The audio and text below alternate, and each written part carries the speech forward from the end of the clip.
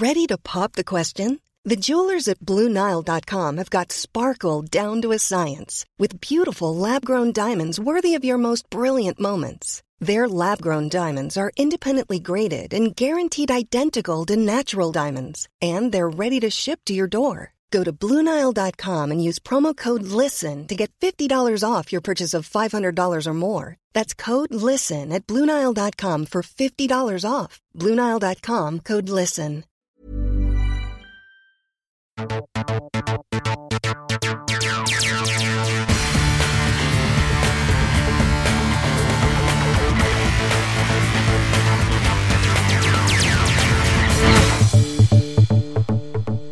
It's easy to say it's just another week in the absurdly hectic life of Ruby Walsh, but neither you nor he would believe it for a second. Even with 56 Cheltenham wins, which puts him a whopping 22 winners ahead of Barry Geraghty as the winningest festival jockey, being led into that victory parade ring never gets old. Before he headed to the Cotswolds yesterday, I caught up with our racing columnist to chat everything from Cheltenham nerves to the characters and the personalities in the weigh room, to the dog's abuse he has to take after crashing off his mount at 35 miles an hour. As usual, Ruby Walsh proved great value. Ruby Walsh, nerves in sport. Some people say a great thing, pre-game, gets you up to a certain pitch. How are you nerves-wise? I mean, you're there a long time. You're the winningest jockey ever at the festival. Do you suffer from them? Do you use them? How do you manage with nerves? Oh, I get them. And I think when you stop getting them, it doesn't mean anything to you. That'll be time to be not there.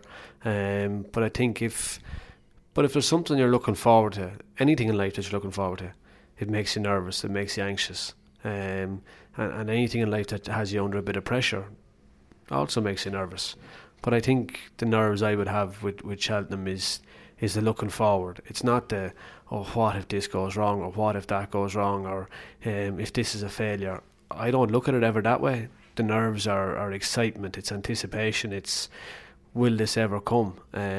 So yeah, you use them in the right way, but and I don't know what way it is for footballers or anybody else when do nerves go, but I know as a jockey, once you get on the horse in the ring and you're up on that horse and it's just you and the horse, the nerves are gone. It's a totally different emotion then. And is that nerves that dissipates the first time you get on a horse, is that just the first ride of the festival on the Tuesday, or does that carry through the week? In other words, do the nerves ease Wednesday, Thursday, Friday? No.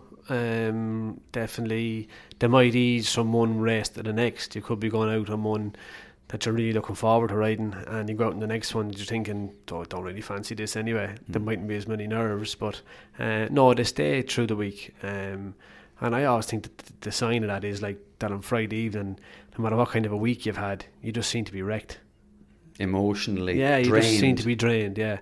So for me that means the nerves are on the whole time. Yeah.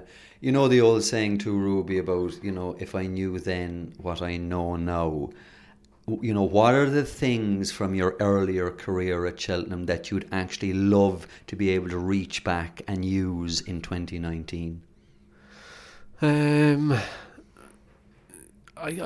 don't know, to tell you the truth. Were you impetuous? What's impetuous mean? Were you impetuous in the saddle? Did you maybe panic at certain moments when you look back afterwards? Yeah, that's hindsight though.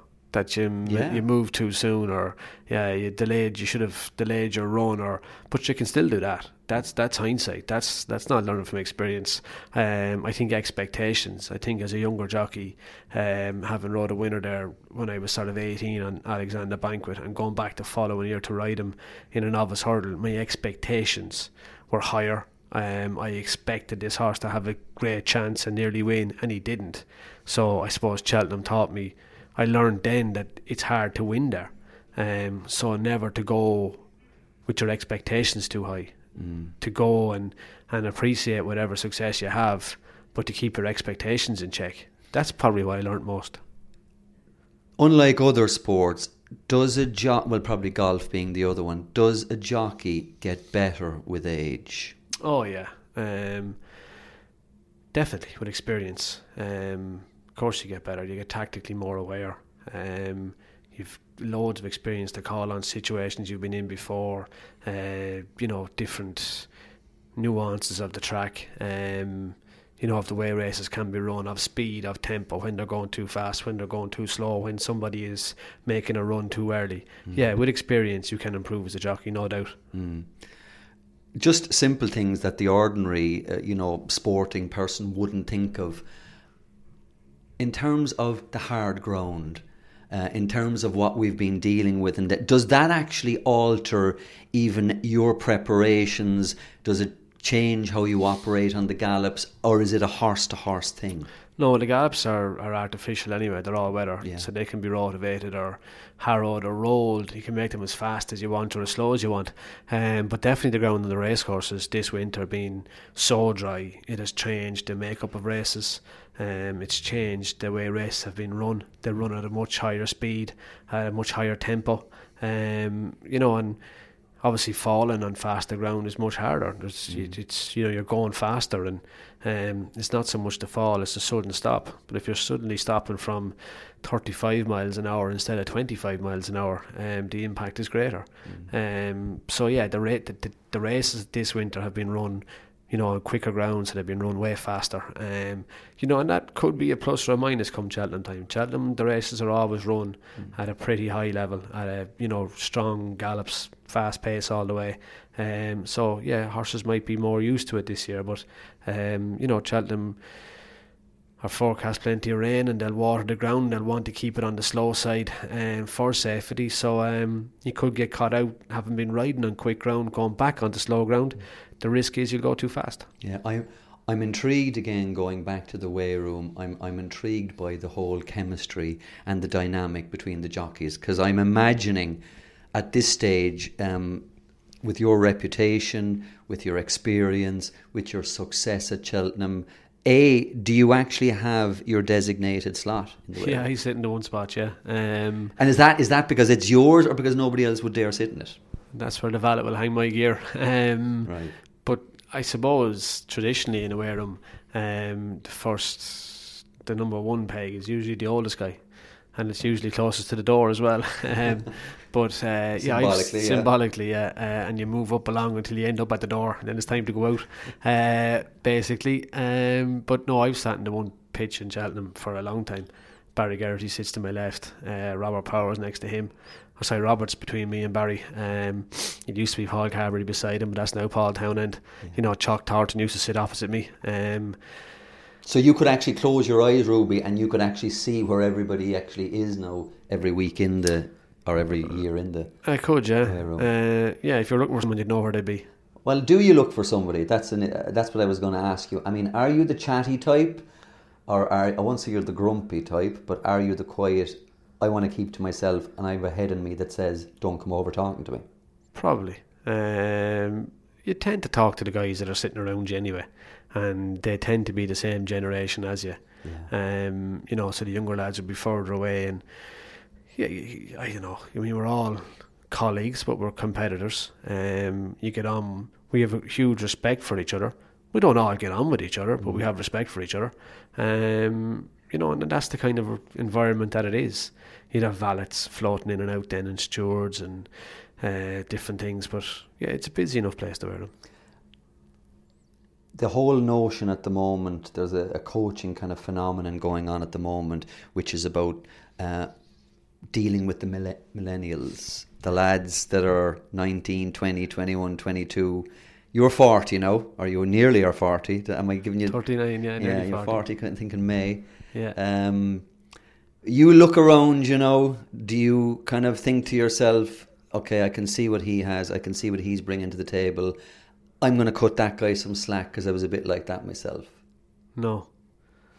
Unfortunately, not unfortunately, the reality is that whether you're 18 or 38, you're in a man's world. You're competing against me.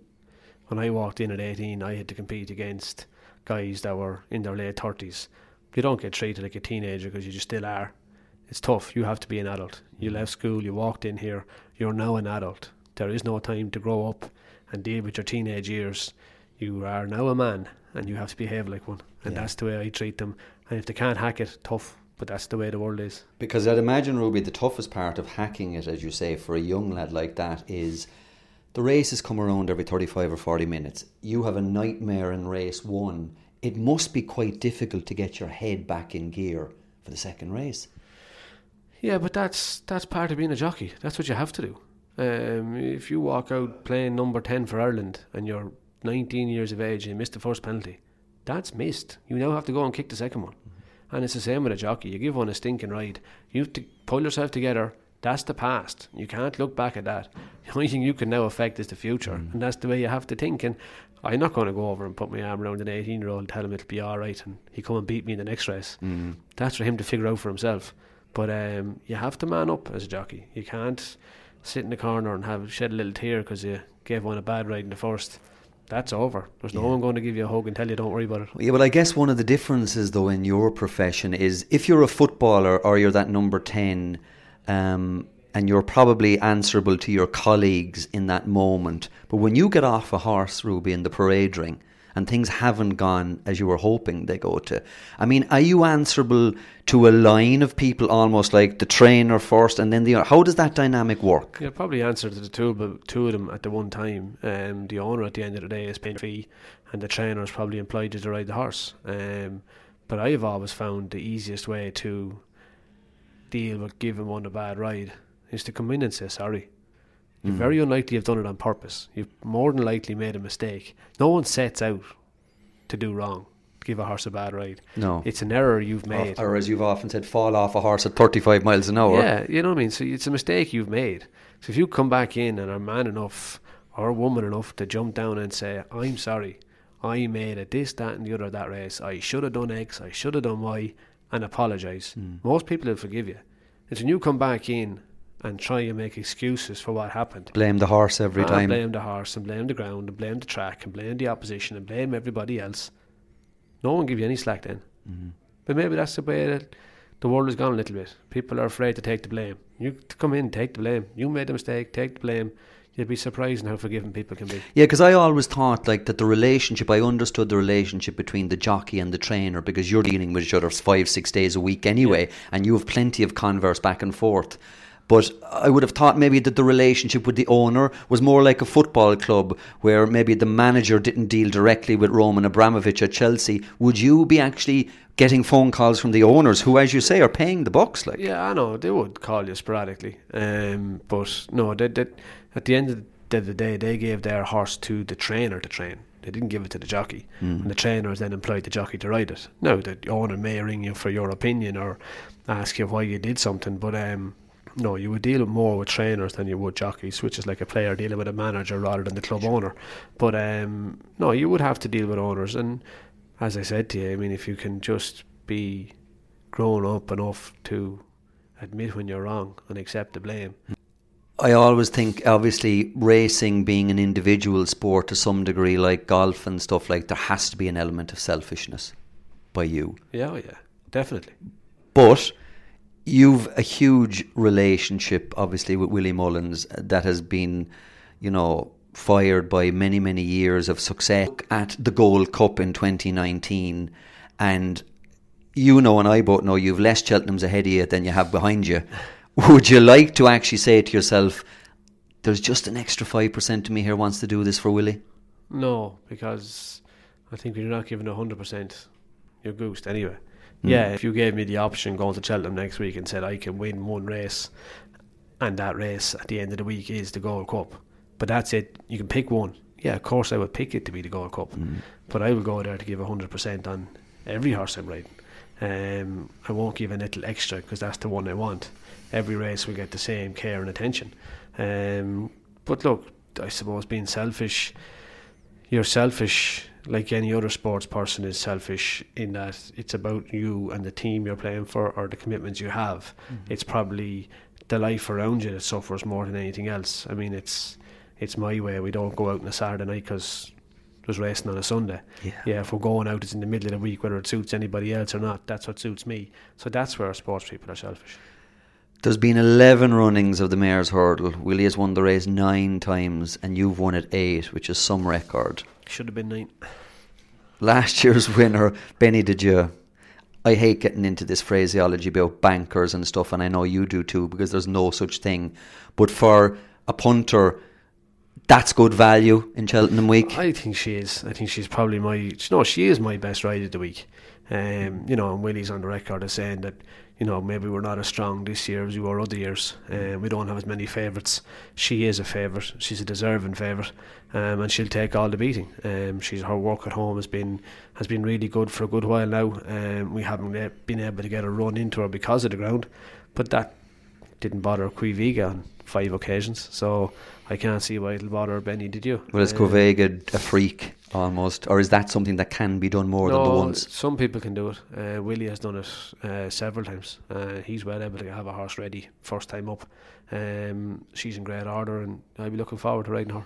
Yeah, because it's interesting, you did make that point there about Willie saying that maybe the team isn't as strong as this year, but he might be stronger in the handicaps than previous years. So apart from Benny, is there any other one who we know at this stage you're going to be on, is going to go to Cheltenham, obviously fitness permitting, and is worth keeping an eye on? Handicaps are, our bookmakers, that's where they make their money, because you're levelling up the weights, trying to give every horse an equal chance. So I can fancy one in a handicap, but you can be full sure that there's 6 or 8 other people in that race who think they're well handicapped as well. To me, if you're to give winners, or you try and give people that advice, the best way to do so is in the conditions races, where one can be better than the rest. In a handicap, they're all supposed to be given an equal chance. So we have a couple of horses that you would think look reasonably well treated, like up for review in the Ultimate Handicap Chase. Maybe Live, Love, Laugh in the Kim Muir, Uradell in either the Coral Cup or the Martin Pipe, maybe Las Soralita in the Fred Winter, Mr. Adjudicator or Whiskey Sour in the County Hurdle, would be some of the horses, and Cut the Mustard, she's in there as well, would be some of the horses you might think are reasonably well treated. But there'll be a lot of opposition in the race thinking that they have a few pounds in hand as well. I don't know, is every jockey the same, Ruby? I mean, I know you know a long time, and I remember you even telling me once, in actual fact I think I might have been in your company once, when Sir Alex Ferguson gave you a call and he said, what do you fancy of this? How will this go? And you were even, I remember, non-committal in that conversation. I was thinking to myself, he'd surely want to give a heads up to someone like Sir Alex Ferguson.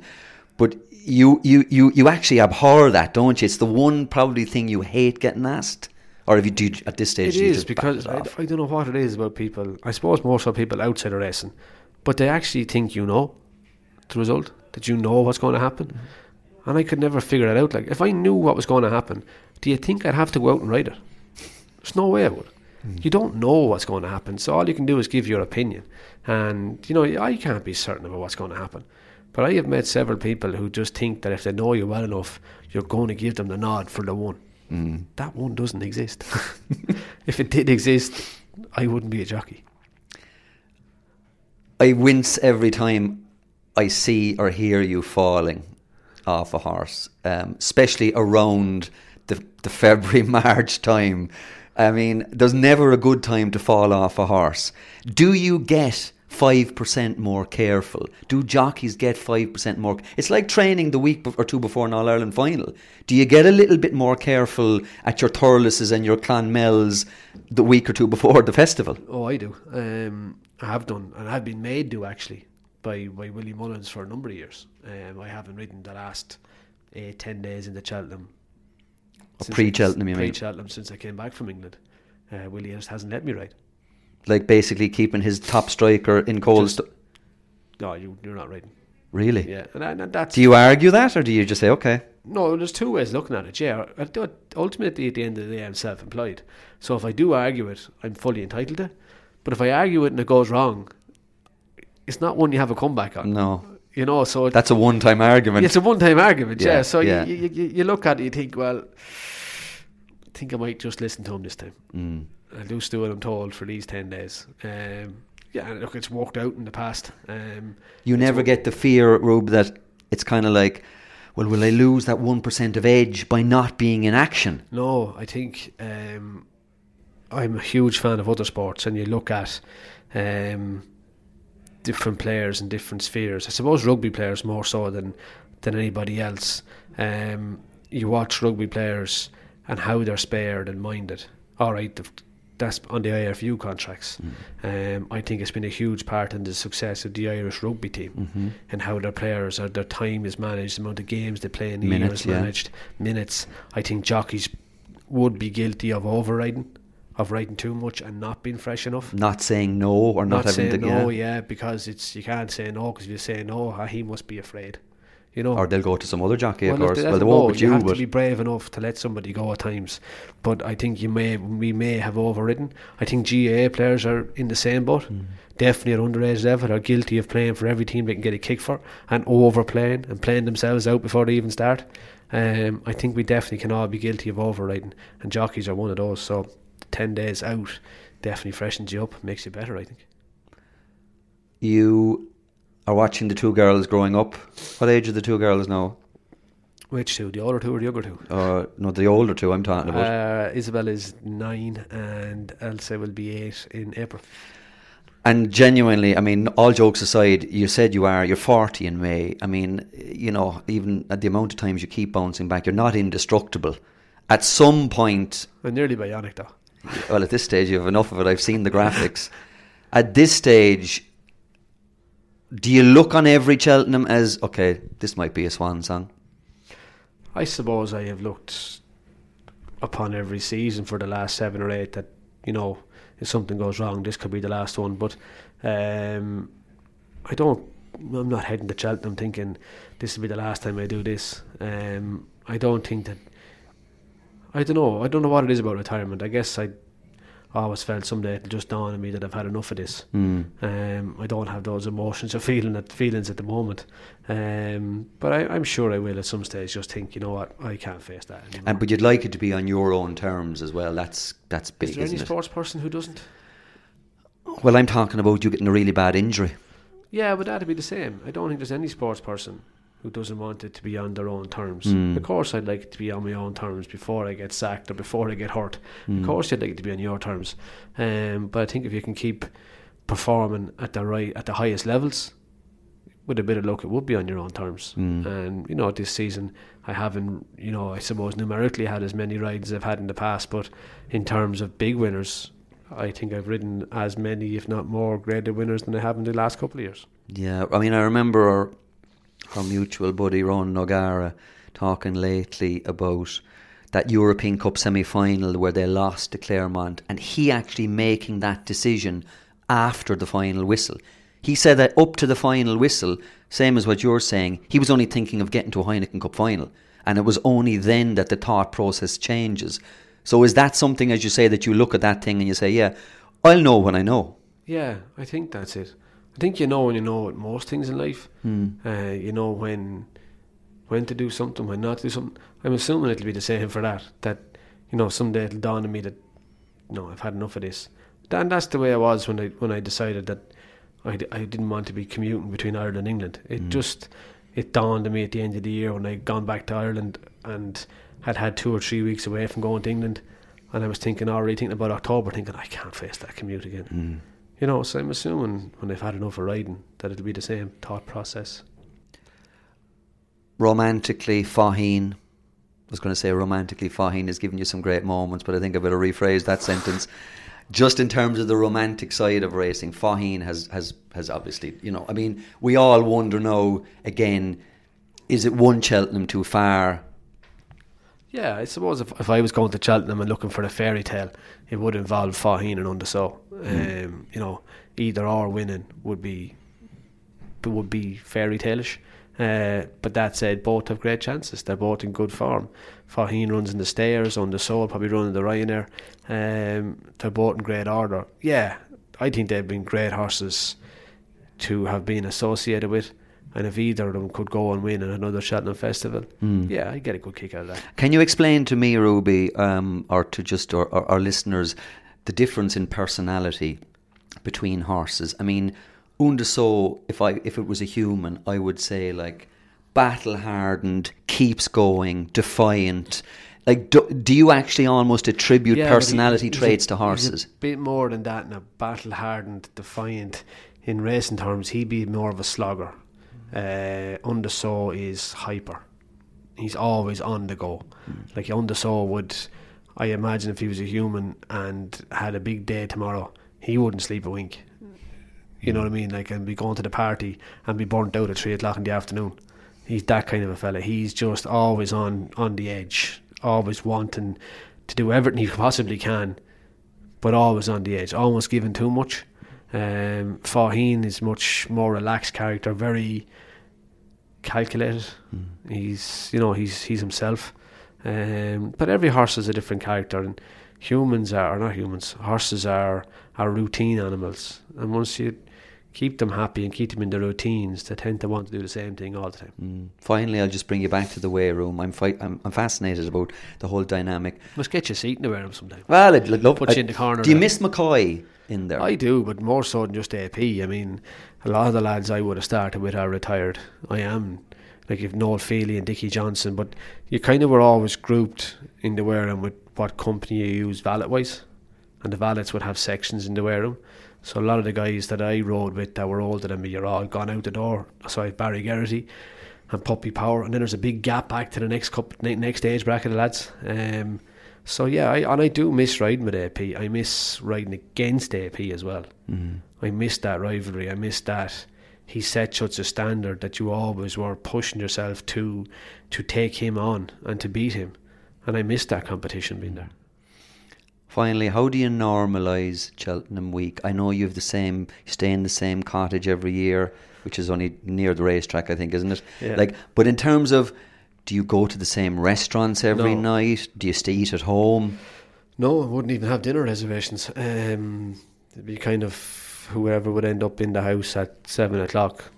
Who's hungry? Where are we going? You're guaranteed in having a driver and me for the week, so whoever's there, be it David Casey and his wife Anya, or James Nash and his wife, but no, they're always welcome with myself and Gillian, so Gillian will organise where we're going and I'll do the driving. Well, you have 56 winners, I think, so far. The next nearest to you is Barry on 34. Okay, so I think your legend and your legacy is already secure.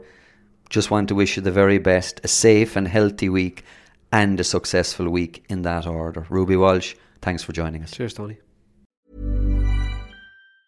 Mom deserves the best, and there's no better place to shop for Mother's Day than Whole Foods Market. They're your destination for unbeatable savings, from premium gifts to show-stopping flowers and irresistible desserts. Start by saving 33% with Prime on all body care and candles. Then get a 15-stem bunch of tulips for just $9.99 each with Prime. Round out Mom's menu with festive rosé, irresistible berry chantilly cake, and more special treats. Come celebrate Mother's Day at Whole Foods Market.